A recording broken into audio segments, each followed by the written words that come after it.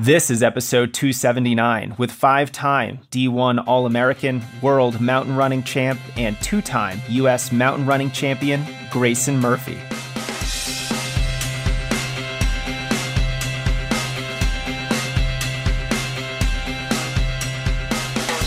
Welcome to the Strength Running Podcast. I'm your host, Coach Jason Fitzgerald, and this episode is about how one of the best runners in the world approaches consistent injuries.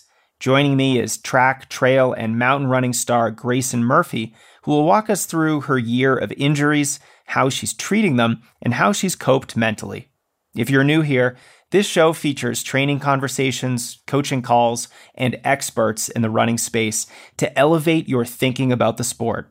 Because if you better understand the process of improvement, when you recognize knowledge as a competitive advantage, you'll be a much better runner. But Strength Running is not just a podcast. Don't miss our growing YouTube channel at youtube.com/strengthrunning, or you can find me on Instagram at jasonfitz1. Our home base is strengthrunning.com. Since 2010, we've been helping runners around the world, no matter how fast they are, with our award-winning blog, our free email courses, and our suite of training programs to help you accomplish your biggest running goals. Learn more about those at strengthrunning.com/coaching. We are supported by Inside Tracker. Created by experts in aging, genetics, and biometric data, Inside Tracker provides a personalized health analysis from the most relevant source, your own body. Get your blood tested to find the rate at which you're aging, recommendations to optimize your health, and any physiological red flags that might negatively impact your running. Now you can get 20% off their entire store at insidetracker.com/strengthrunning with code STRENGTHRUNNING. Get yours at insidetracker.com/strengthrunning and use code STRENGTHRUNNING for 20% off.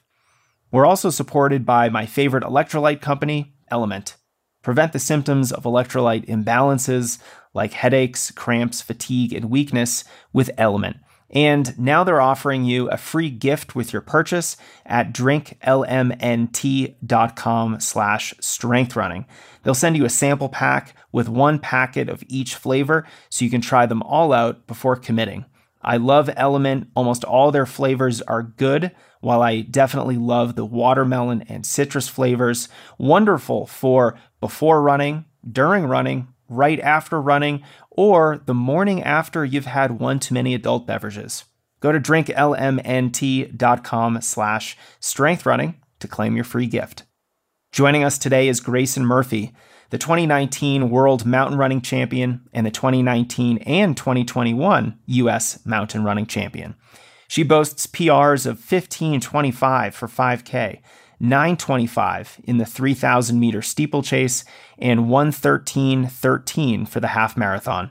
She's not just a runner, however. Grayson is currently working on a master's degree in sustainable natural resources from Oregon State University, and she owns her own small business selling her self-designed training log and planner.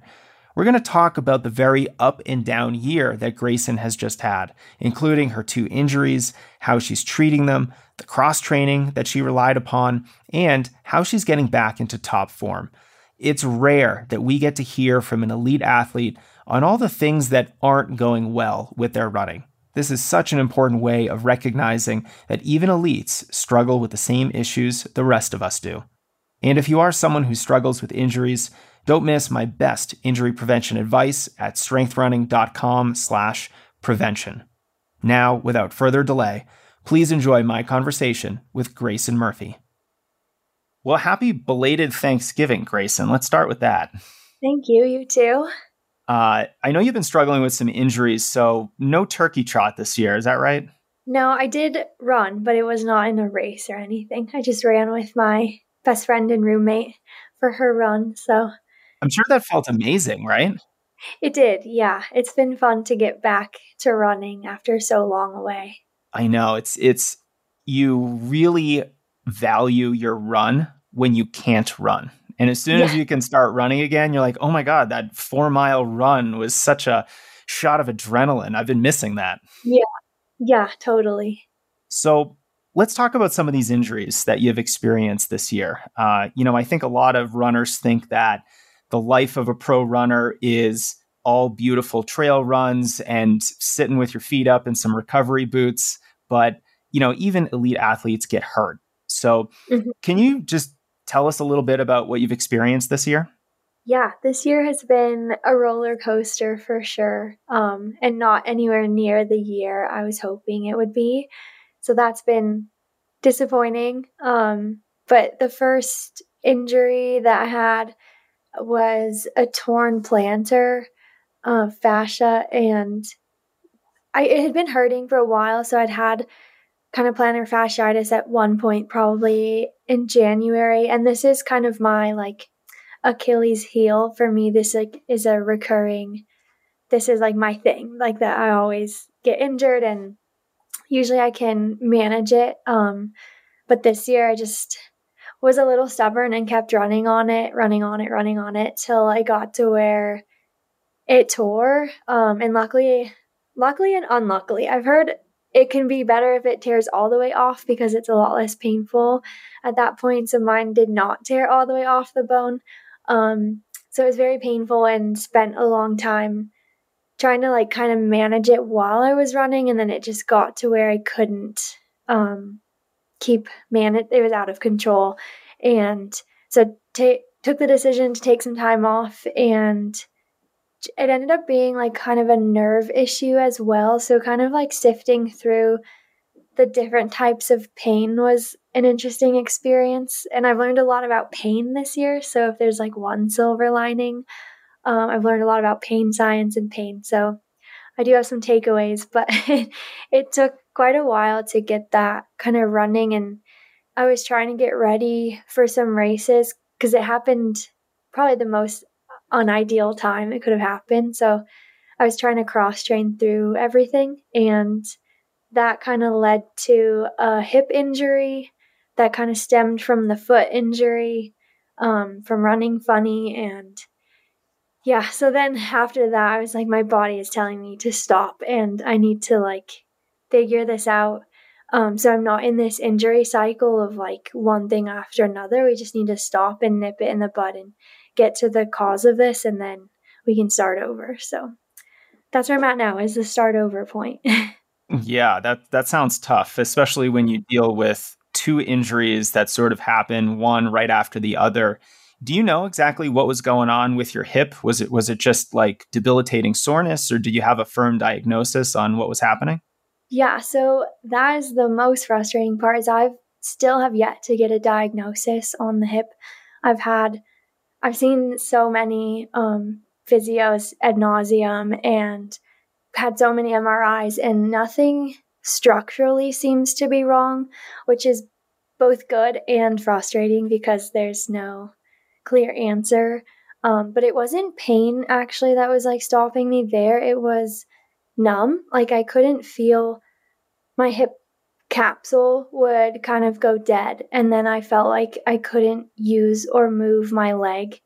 Um, and that was really scary, especially on like technical downhill running, because I couldn't tell where my leg was going or where it was landing. And I was tripping a lot, and it was just super strange. And the pain was like pretty low level with that. So yeah, still don't really know what happened, but lifting heavy and yoga has seemed to be getting everything to like wake up again and form new neural pathways that somehow got lost.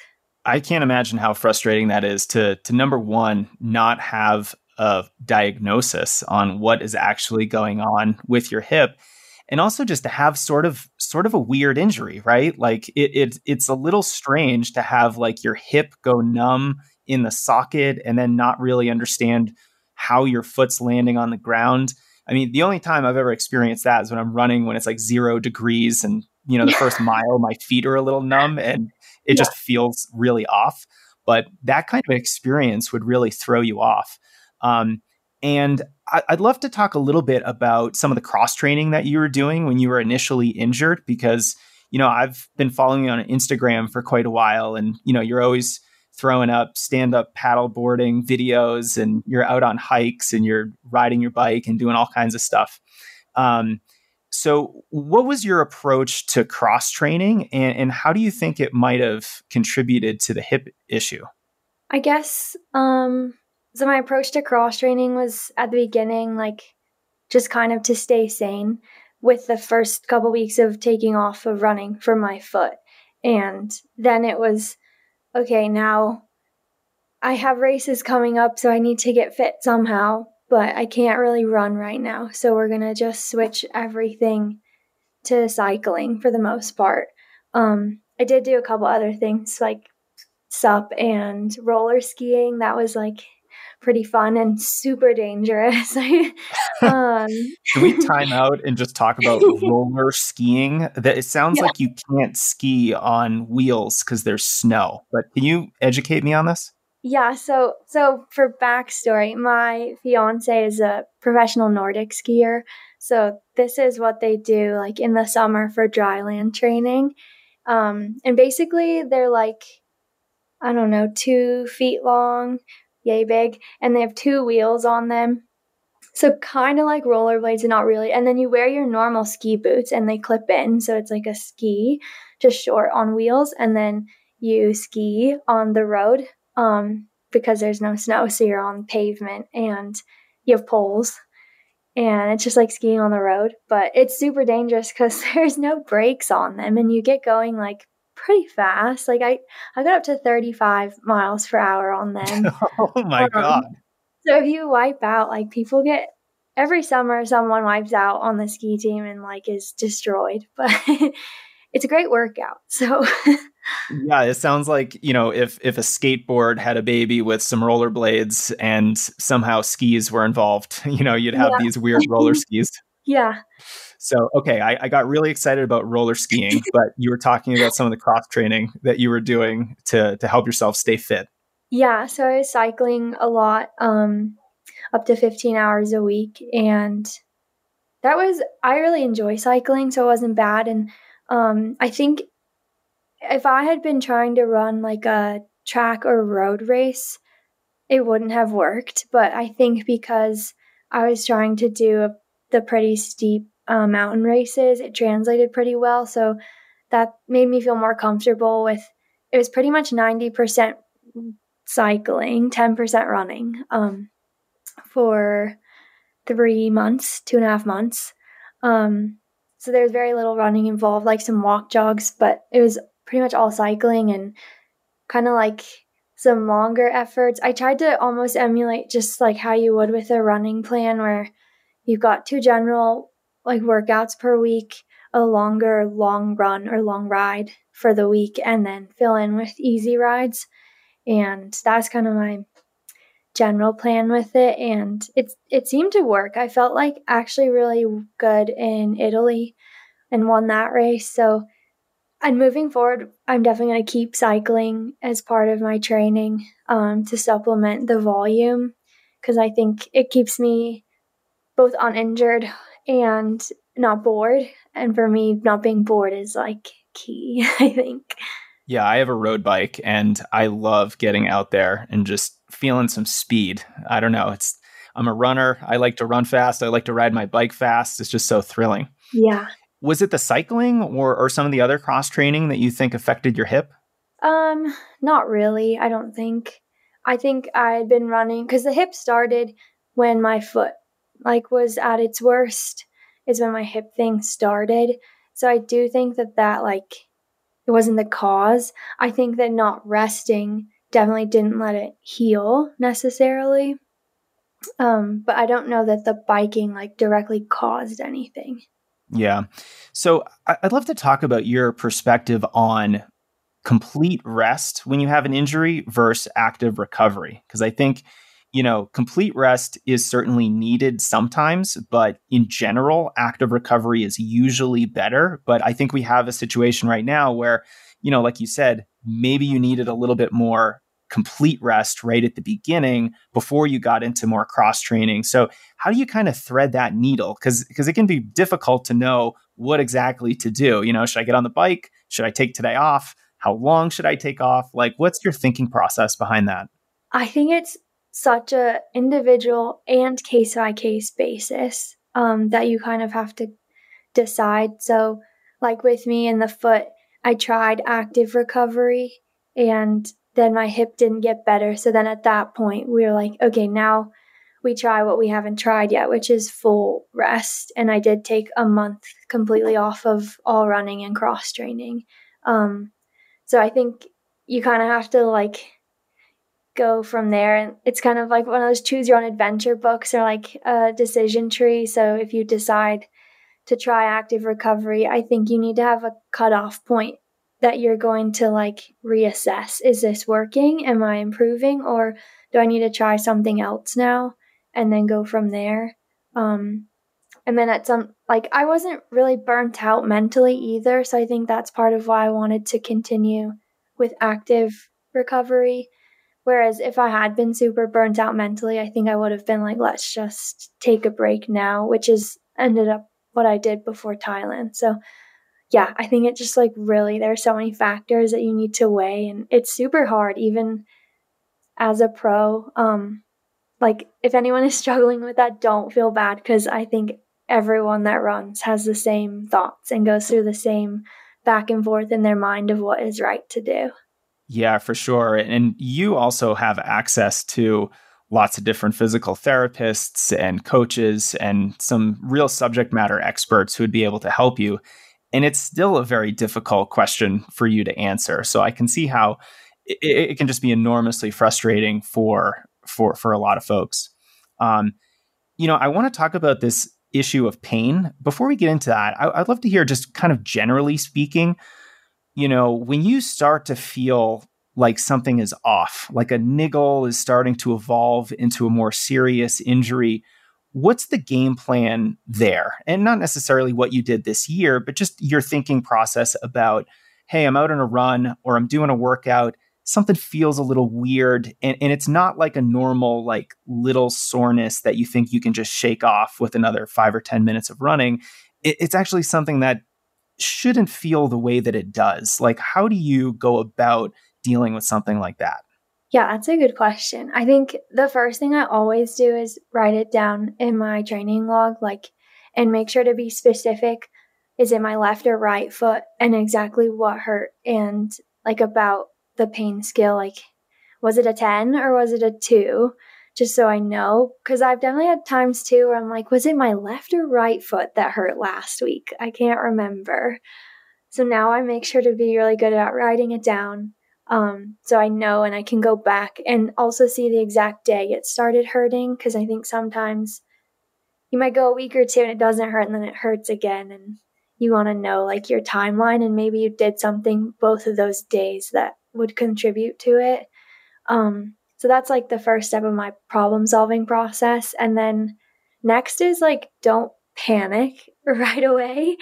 And just kind of self-assess and self-treat at home and see if you can't find out, is there a spot that hurts in particular to roll out? Is something super tight that I didn't notice? Kind of like an exploratory search when I get home, and then kind of keep an eye on it. And if it gets worse, then involve a professional. And if not, just, kind of keep going from there. But yeah, I would say too, even though I do have access to a lot of really great physios, I've learned with this injury that I know my body best also.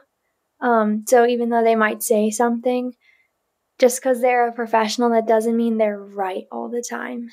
And I can still have the autonomy to be like, no, that's not correct. That's not what I feel. And that's been a hard thing to get confidence in, because you want to trust these people. They went to school for this, but at the end of the day, I know what it feels like and no one else does.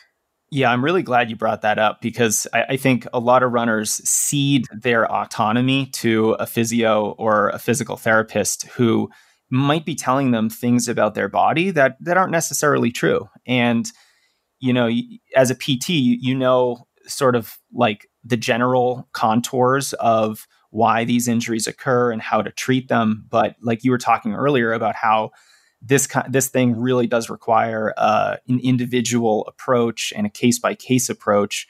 Let's just make sure that we're not taking every single thing that a PT says as gospel, on faith, because at the end of the day, you, I think, are the singular best expert on your own body, not a PT. So you really have to kind of take that into heart. Right. Grayson, there was also something that you said that I wanted to hit on that I think was really important. You've talked about reassessing as you are treating an injury. You're also kind of mentioned this treatment approach as a problem solving endeavor. And I think this idea of constantly reassessing and evaluating how your treatment is going is a really important one, because at the end of the day, you are trying to solve a mystery. You're a little bit of like an investigator. What's wrong? How do I fix it? Are these treatment strategies that are available to me, are they actually doing me any good? Am I actually getting what I want from these strategies? And so I think it's really important to kind of hammer that home, that this is an amorphous problem. We don't really have a set solution. And we've got to really put on our scientist hat, conduct a bunch of experiments, and really try to solve this problem. So I think it's really valuable that you brought that perspective out right now. Thanks. Yeah, it's definitely troubleshooting. Even like I said, with the physios, they're experts, but you're an expert in your body. So it's the two of you troubleshooting together something. And you got to reassess, because if it's not working, you need to try something else. And just because one thing worked for one person doesn't mean it will work for someone else either. And yeah, I think learning what treatments your body responds to and what it doesn't, I think has been helpful. And being able to say no too, when that's not what I think or the way I want to go with it, I think is important too. Yeah, for sure. Thinking of your PT and yourself as sort of like a partnership, we are working together to get me healthy, I think is a much healthier perspective on that relationship. Because if you go in there and just think your PT is a savant and is going to cure you with a couple manual manipulations or something like that, you're probably going to leave disappointed. And I think taking some responsibility for your own treatment, telling the PT, no, that's not what I'm feeling, or I really don't think this is working for me, can leave you with a much more productive PT experience. And you're probably going to get out there on the road a little bit sooner, and you can get started with running a little bit sooner. So I think that's a no-brainer. Now, with your plantar fascia, did you get surgery on that? Because I know tearing it can sometimes be serious. No, yeah. So mine wasn't all the way torn. It was 3 centimeters. So more than half, I think, but not all the way off the bone. And I just did, the one thing that helped the most actually was PEMF for me. And I have a video on that, but that was, I think, because of the nerve. We found out, I think I had an entrapped nerve as well. And that was where the majority of the pain was coming from, was that entrapped nerve. So figuring that out and sifting through, like I said, the pain feelings, because there was a torn ligament or torn fascia feeling, but there was also a pain that didn't feel like that, but it was still intense. But it was a different pain. I would describe it a lot differently. And learning that helped us realize okay, the fascia's healing, but we need to get the nerve not trapped anymore. And I think the PEMF really did the trick. But I've had so many things done to my foot. I've done shockwave, dry needling, manual manipulation, you name it. It's happened. So I knew at that point that those modalities weren't going to be what helped me the most. So going into this injury, I knew okay, we're not going to do those because those didn't help. I tore it also 3 years ago and it didn't help then. So I knew okay, we're going to start with new things now because we've learned through this process what works and what doesn't already. Yeah. Can you give us a definition for PEMF? I don't remember the, it's electromagnetic field. I don't remember the acronym, but it's a plate and it sends electromagnetism through you. And it really cut down on the inflammation, I think, in the tissues that were really holding the nerve trapped down. Yeah, I just looked it up. It's pulsed electromagnetic field therapy. So it's basically it's a little bit like ultrasound, getting a little bit of ultrasound waves kind of shot into your muscle cells to activate them a little bit more. So it's very similar to that. But I like what you said about not only are you learning about how to treat your injury during the injury, but also from injury to injury. So you've already had a plantar fascia injury. You went through a bunch of different treatment options. You figured out what worked, what didn't work. And now your approach is even more informed and educated based on what worked last time. So I think that's just a really helpful approach if you're dealing with a recurring injury, like your Achilles heel. Yeah, if there's any silver lining for recurring injuries, it's that you can learn how to deal with them, hopefully, if you are cognizant about what you're doing so that the next time it happens, it's not as hopefully bad as the first time. For sure. For me, it's IT band syndrome, and I know what causes it. I know what bothers it. I know how to treat it right away. And so I haven't really had a serious IT band injury in a very long time, even though I can kind of feel it from time to time because I know exactly what to do. And that's really helped me stay healthy over the years. Grayson, let's talk a little bit more about pain. I was on your Instagram profile, and you had a post talking about pain, and you mentioned something that you become acquainted with the strange science of pain, and I'd love to hear more about that. Yeah, I think through this process, and I've been lucky to have I think I've seen 12 physios or at least contacted them. So it's been nice to have everyone's perspective on pain and kind of learn about pain science. But it's interesting that it doesn't have to be like with my hip, for example. I wasn't necessarily feeling pain, but I also couldn't feel my hip. And that could be pain in a way that my body is sensing something is injured and is just okay, we're not gonna feel this area anymore. We're protecting it, but we're shutting it off. And then learning the difference between nerve pain and a torn fascia pain was interesting. Because to me, when I think nerve pain, I think of I've had shingles twice, so I know what that feels like, and it's kind of like a burning. Or when you are getting dry needled, if I'm sure everyone has accidentally had their nerve hit a couple times, and it's a zing of electricity. But this was a throbbing, different kind of pain that I didn't know was nerve pain.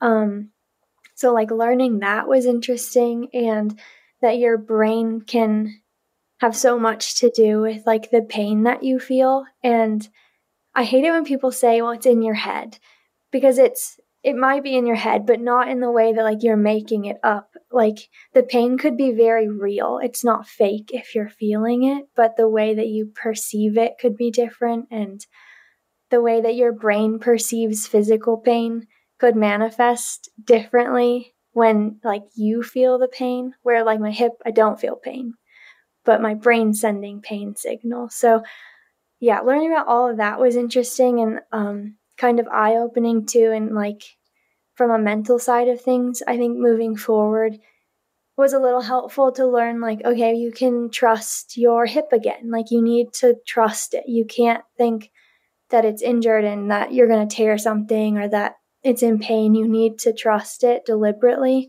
even if your brain's telling you not to. So sometimes you do have to override the pain signals too, and that's interesting. And it's still not in my head because something is wrong with my hip, but it's in your head in a way that your brain is really powerful, I think, and can kind of get involved in it.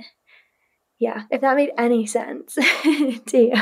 No, it made a lot of sense to me. And Grayson, I tend to think that everything is in your head. That is where you experience life, right? Your consciousness is just pretty much in your head. It's your brain's interpretation of what's going on around you, of what your body is experiencing. So, you can have two people experiencing exactly the same stimulus and they experience it in very different ways. And that's basically just their brain's interpretation of whatever that stimulus might be. So, it's like, yeah, it's in your head, but you're kind of missing the point, like everything's in your head and Yeah. that doesn't mean it's not real. It's Right. of course Yeah. real.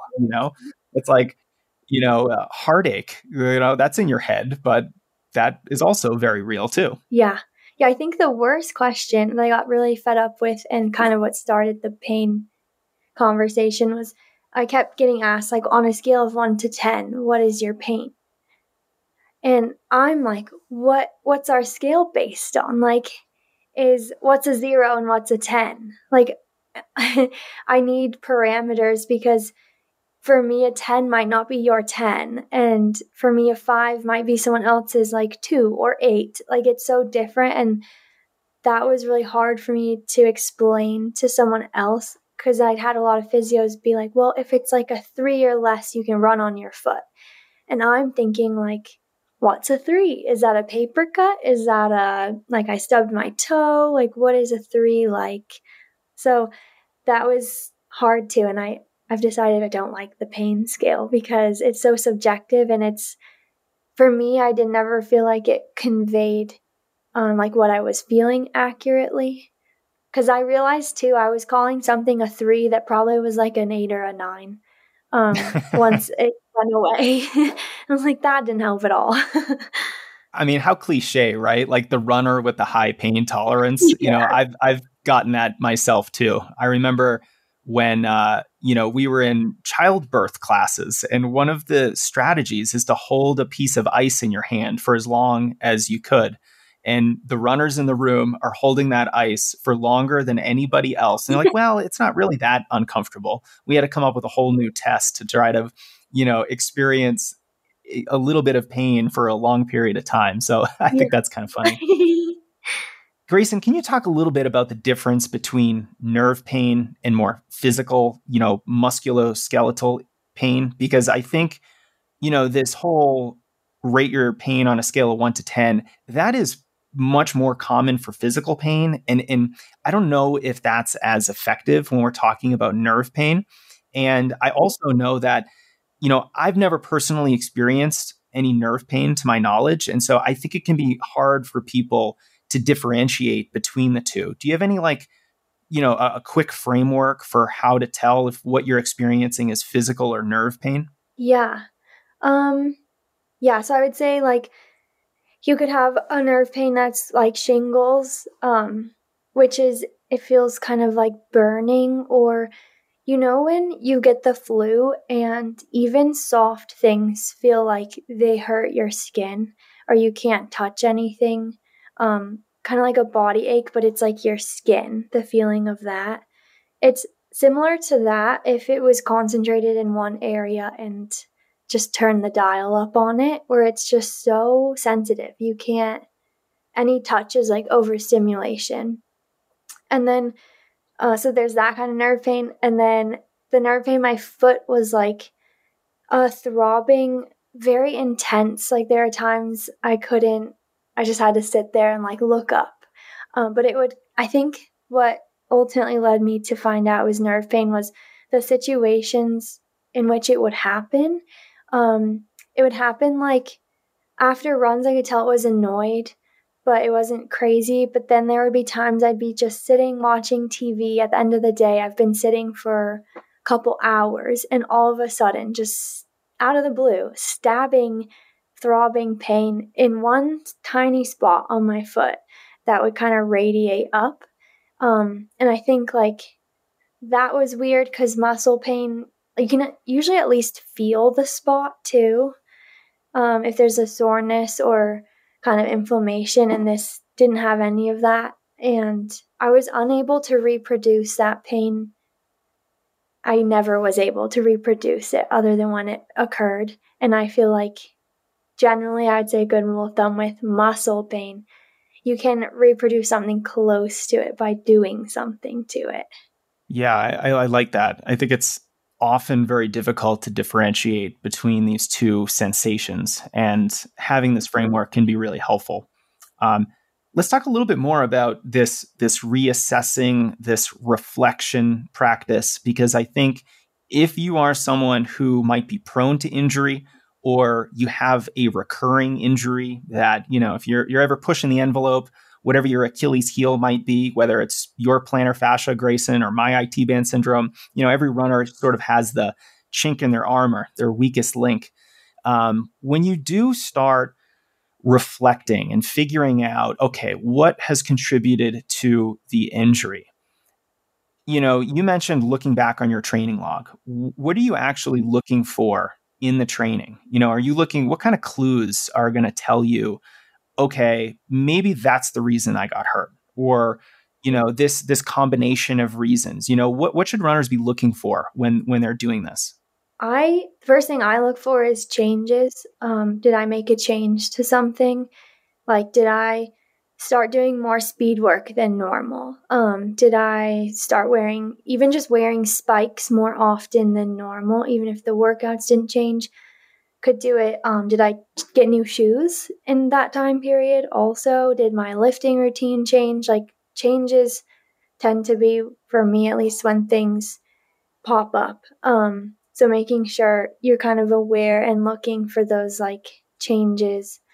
Like this year, I think I did start doing more speed work than I have done in the past quickly, on top of adding in hurdle workouts for steeplechase and wearing spikes more often. So it's kind of a triple whammy. And no wonder my planter got angry, because that all puts a lot more stress on my planner. So looking back, we can see, okay, obviously we can't do that next time, or at least not in that order, not that quickly. We need to go slower if we're going to do that again. So that's good knowledge and info to move forward with too, for going into the next season, that can't just jump into spikes immediately and add hurdles and add sprints all at the same time. I think one of the things that trips up a lot of runners is that they can start to experience an injury. And then when they go through this process of trying to reflect and figure out, okay, why did this injury happen? And they're looking for these changes in their training, whether they've added something too quickly before they were ready for it. But how do you account for lifestyle changes too? Because your training could probably stay exactly the same, but things like sleep or stress, or even things like travel and just logistical hassles, which I'm sure you deal with as a pro runner who travels all around the world to race. How do you think about the lifestyle issues that could impact your injury resilience as compared to the training changes? Because I think we understand the training changes, but the lifestyle stuff is still a little bit tricky. Yeah, I think that it seems like not enough people have heard that stress is stress. And I think that we forget sometimes that our training doesn't happen in a vacuum, and our lifestyle certainly influences our training and how we feel. And if you're working 8 hours a day and then training, that impacts your training. And I think for me, the training logs, that's why I put the life section next to the training section every day, because I like to see oh, did I have 6 calls today, and was I super stressed about something? Or I have a bunch of grad school homework that I'm working on and I'm stressed about that. And even though I might not be on my feet, it's still stress on my central nervous system, which will impact my training. So I like to see all of that next to each other on purpose to make sure, my foot started hurting, the run was fine, but that day I was also really stressed, or I've been stressed for a whole week leading up to this. So no wonder I'm kind of under the weather physically. And I've had one friend of mine, I think it was brilliant. She rates every day, I don't remember her scale, but a plus or a minus, I think it was +1, -1, or 0 on her, how she ended the day. Did she feel stressed? So that's a -1, neutral, 0, or did she feel energized? +1. And her goal by the end of the week was to be netting 0. So that once you're adding up all of the days, it's kind of a nice way to quantify your stress level and make sure that over weeks, you're not always a negative and just piling negative weeks on top of each other.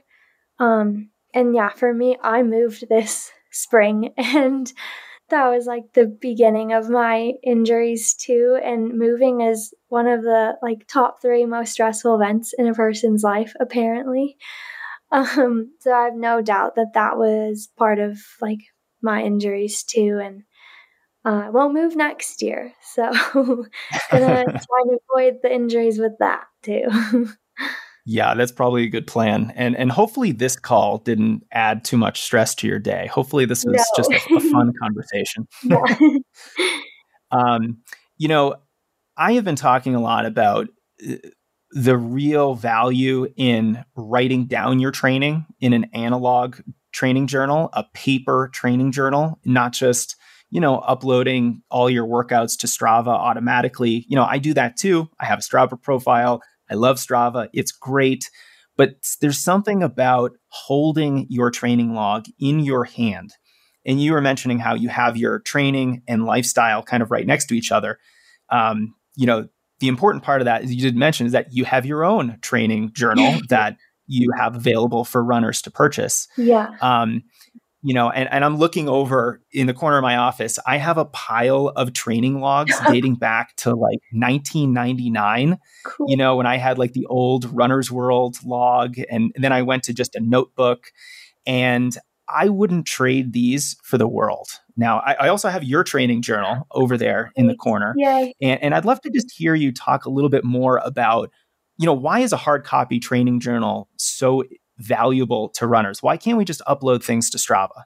Yeah, I guess first, I love Strava too, so this is not a knock to Strava, and I have a Strava, and follow me and I'll follow you. I love seeing like Strava, but that is for sure a social media platform. And a training log, I think it goes a lot more in depth. It forces you to write down what you did. Your watch just doesn't get to automatically upload it. I think sometimes on Strava, people I'm guilty. You just like let it upload and then there it is. And you don't even really think through what you did. So for me, like writing down what I did, what the paces were, and you can be honest in your training log what the paces were. No one's going to be looking at that, but that's like really for you to just look at and be honest with yourself. You don't need to make things look better than they were just to impress people. So I think that's like a benefit too, is it should be a safe space for you to like truly understand your training. And then I write down like, how did I feel? Did anything feel weird? Did anything feel good? Smooth, whatever. Did I have any weird thoughts, like mentally too? Because I think that's a great spot to keep track of your mental fitness as well. And like, was I really dreading this workout? Did I do really good at talking myself through with positive mantras? Like, I think those are also important things to make note of, that information like would not go on Strava. Because most people don't really care like what you were thinking during your workout. But I think if you're trying to improve, that's definitely something you need to take into account. Especially if that's a weakness of yours. If you're like quitting 3/4 of the way through every workout, maybe that's something to work on. So yeah, I just think it gives you a lot more options of reflection and introspection, and just a chance to like be honest and truthful with yourself with hopefully no judgment, to just truly look at your training and make yourself better. And you don't have to get competitive either with anyone, because it can be hard on Strava. Like getting segments is really fun, but it can also be hard if you're watching all your friends run faster than you. And that's like an easy comparison trap to fall into. So I think having something written is like a great place to just be you, and it's safe. Yeah, I think every runner has the experience of, looking down at their watch with a mile to go and figuring out, ooh, if I just ran 30 seconds Yeah. faster, I'd get to this nice round number and I'd average this pace, and that would be impressive on Strava. And then you just run into all kinds of comparison trap problems right there. Yeah. But, Grayson, I might disagree with you that folks aren't interested in what's going through your head in a workout. I think myself and many other runners would pay for a recording of what goes on in elite athletes' heads during brutal workouts or races, just to get this like confirmation that you're people too, and you probably have self-doubts, you probably have negative thoughts. If we could somehow record that inner monologue, I think that would be such a fascinating, case study on mental toughness or in-race anxiety. I would love that. Yeah. Uh, the other thing that I think we were just talking about that I want to highlight is, the difference in information that is produced from an analog training journal and a Strava upload, for example. So if you're just automatically uploading all your stuff to Strava, you're uploading a lot of objective data, a lot of metrics. Whereas if you are recording all of your training in a training journal, there's so much more opportunity for recording all the subjective stuff, how you felt, what shoes you wore. I guess that's not subjective, but it's not going up there on Strava, and all the other things that I think are super important. And so if any runner is sort of on the fence about, do I really have to keep a paper training log? The real value is in the subjective data. Yeah. So Grayson, as you're kind of coming off these injuries, what's next for you? What's the game plan for you kind of heading into the tail end of 2022 and what you might do next year? Yeah, next year I'm really excited. So at the end of this year, we'll just be getting back to full training. And then next year, don't have anything nailed down yet, but I'm really interested in doing the Golden Trail series. So that will be exciting. The World Champs is in June this year, so that's kind of different for mountain running. So that's different because this year it was in November, and that was a huge part of my decision to pull out was there's only 8 months in between the two this time. I didn't want to chance being still in an injury cycle in 8 months, so we just pulled the plug and start over for the next one. So I want to do that, and then a qualifying time for 2024 Olympic trials. So we've got some work to do. I think there's just so many races, and I missed so many this year that I want to do them all now next year. So I think my coaches and I are like, okay, we have to pick. Like, we can't do all of them, but I'm excited, and hopefully I'll be able to do a lot more than I did this year. Now, what event are you going for an OTQ in? The marathon, and then debut at trials. Because it's too much with all the trail races to fit it all in 1 year. So I'm gonna have to just do the halftime. Okay. Are you sort of done with the steeplechase at this point in your career? Even though, like, I did the steeplechase in college, and I love it. It's like my fourth child. I think it's a crazy and wacky event that will always have a special place in my heart. But I also understand that it's so hard, not just a hard race to do well in, but it's also kind of hard on your body. Yeah, I think I just don't really enjoy track as much as I do road and trail running. So it's not that fun for me, especially when I'm like, I have these other options that are way more fun. Like, why wouldn't I do those? So I think for me, track's going to be just kind of like a here and there. I don't think I'll devote a whole season to track again, but I'll jump in some track races and just try and get some PRs and stuff, but I don't think it will ever be my focus. Love it. Well, Grayson, I really hope that you get a handle on these injuries that you've had this year, and 2023 is a lot better than 2022. So thanks again for a really great conversation. I'm going to include some links to your training journal that folks want to check it out in the show notes for this episode. But if folks do want to go directly to it, is there a URL or where can they find it? Yep. Yeah, it's on my website, Racing Grayson, and just make sure there's if you're a US or Canada order, you're on a different site. And then if you're international outside of that, you're on a different site. But there's a link, so just click the right button. Got it. All right. Well, thanks, Grayson. Thanks so much. Thank you for listening, my friends. If you found value in this episode, I would so appreciate a review in Apple Music or wherever you listen to podcasts. And if you want to keep listening to this podcast, please support our sponsors who help me keep the show on every week and keep the lights on over here. Use their links and discount codes to support the Strength Running Podcast.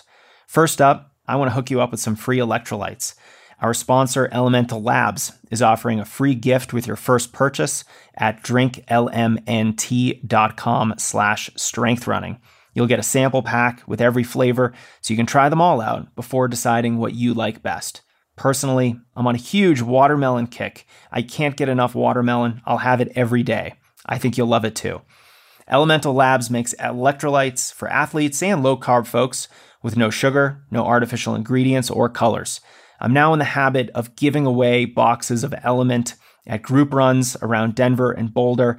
Everyone loves this stuff. I even just bring it randomly when I meet with people for a coffee or a drink. People love it. It can also be really helpful to prevent dehydration when you're running long or you're doing really hard workouts.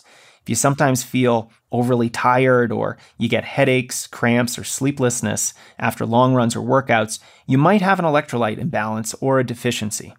Boost your performance and your recovery, especially in the heat, with Elemental Labs. They're the exclusive hydration partner to Team USA weightlifting, and quite a few professional baseball, hockey, and basketball teams are on regular subscriptions, so they never run out. Check them out at drinklmnt.com/strengthrunning to get your free sample pack gift with a purchase, and you'll get your hydration optimized for the upcoming season. We're also sponsored by Inside Tracker, a company that's been around for more than 10 years to help you optimize your health, your longevity, and your performance. Learn more at insidetracker.com/strengthrunning and use code strengthrunning. That'll save you 20% off on any blood test that they offer. To live your healthiest, longest life possible, you need to understand what's going on inside your body. People age at different speeds, and generic annual blood work usually doesn't properly evaluate your biological age, but Inside Tracker does.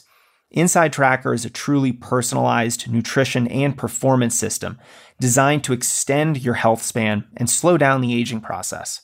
Created by leading scientists in aging, genetics, and biometrics, Inside Tracker analyzes your blood, your DNA, and your fitness tracking data to identify where you're optimized and where you're not. You'll get a daily action plan with personalized guidance on the right exercise, nutrition, and supplementation for your body. Add Inner Age 2.0 to any plan, and you'll be able to calculate your true biological age, and you can see how you're aging from the inside out. For a limited time, get 20% off the entire Inside Tracker store. Just go to insidetracker.com/strengthrunning. That's insidetracker.com/strengthrunning. Okay, that's our show, my friends. Support us by using our sponsor links, reviewing the podcast, or getting a training program for yourself at strengthrunning.com/coaching. And I'm always here to help, so don't ever hesitate to reach out to me through the Strength Running site, or feel free to message me on Twitter or Instagram. My handle is JasonFitz1. We'll be in touch soon.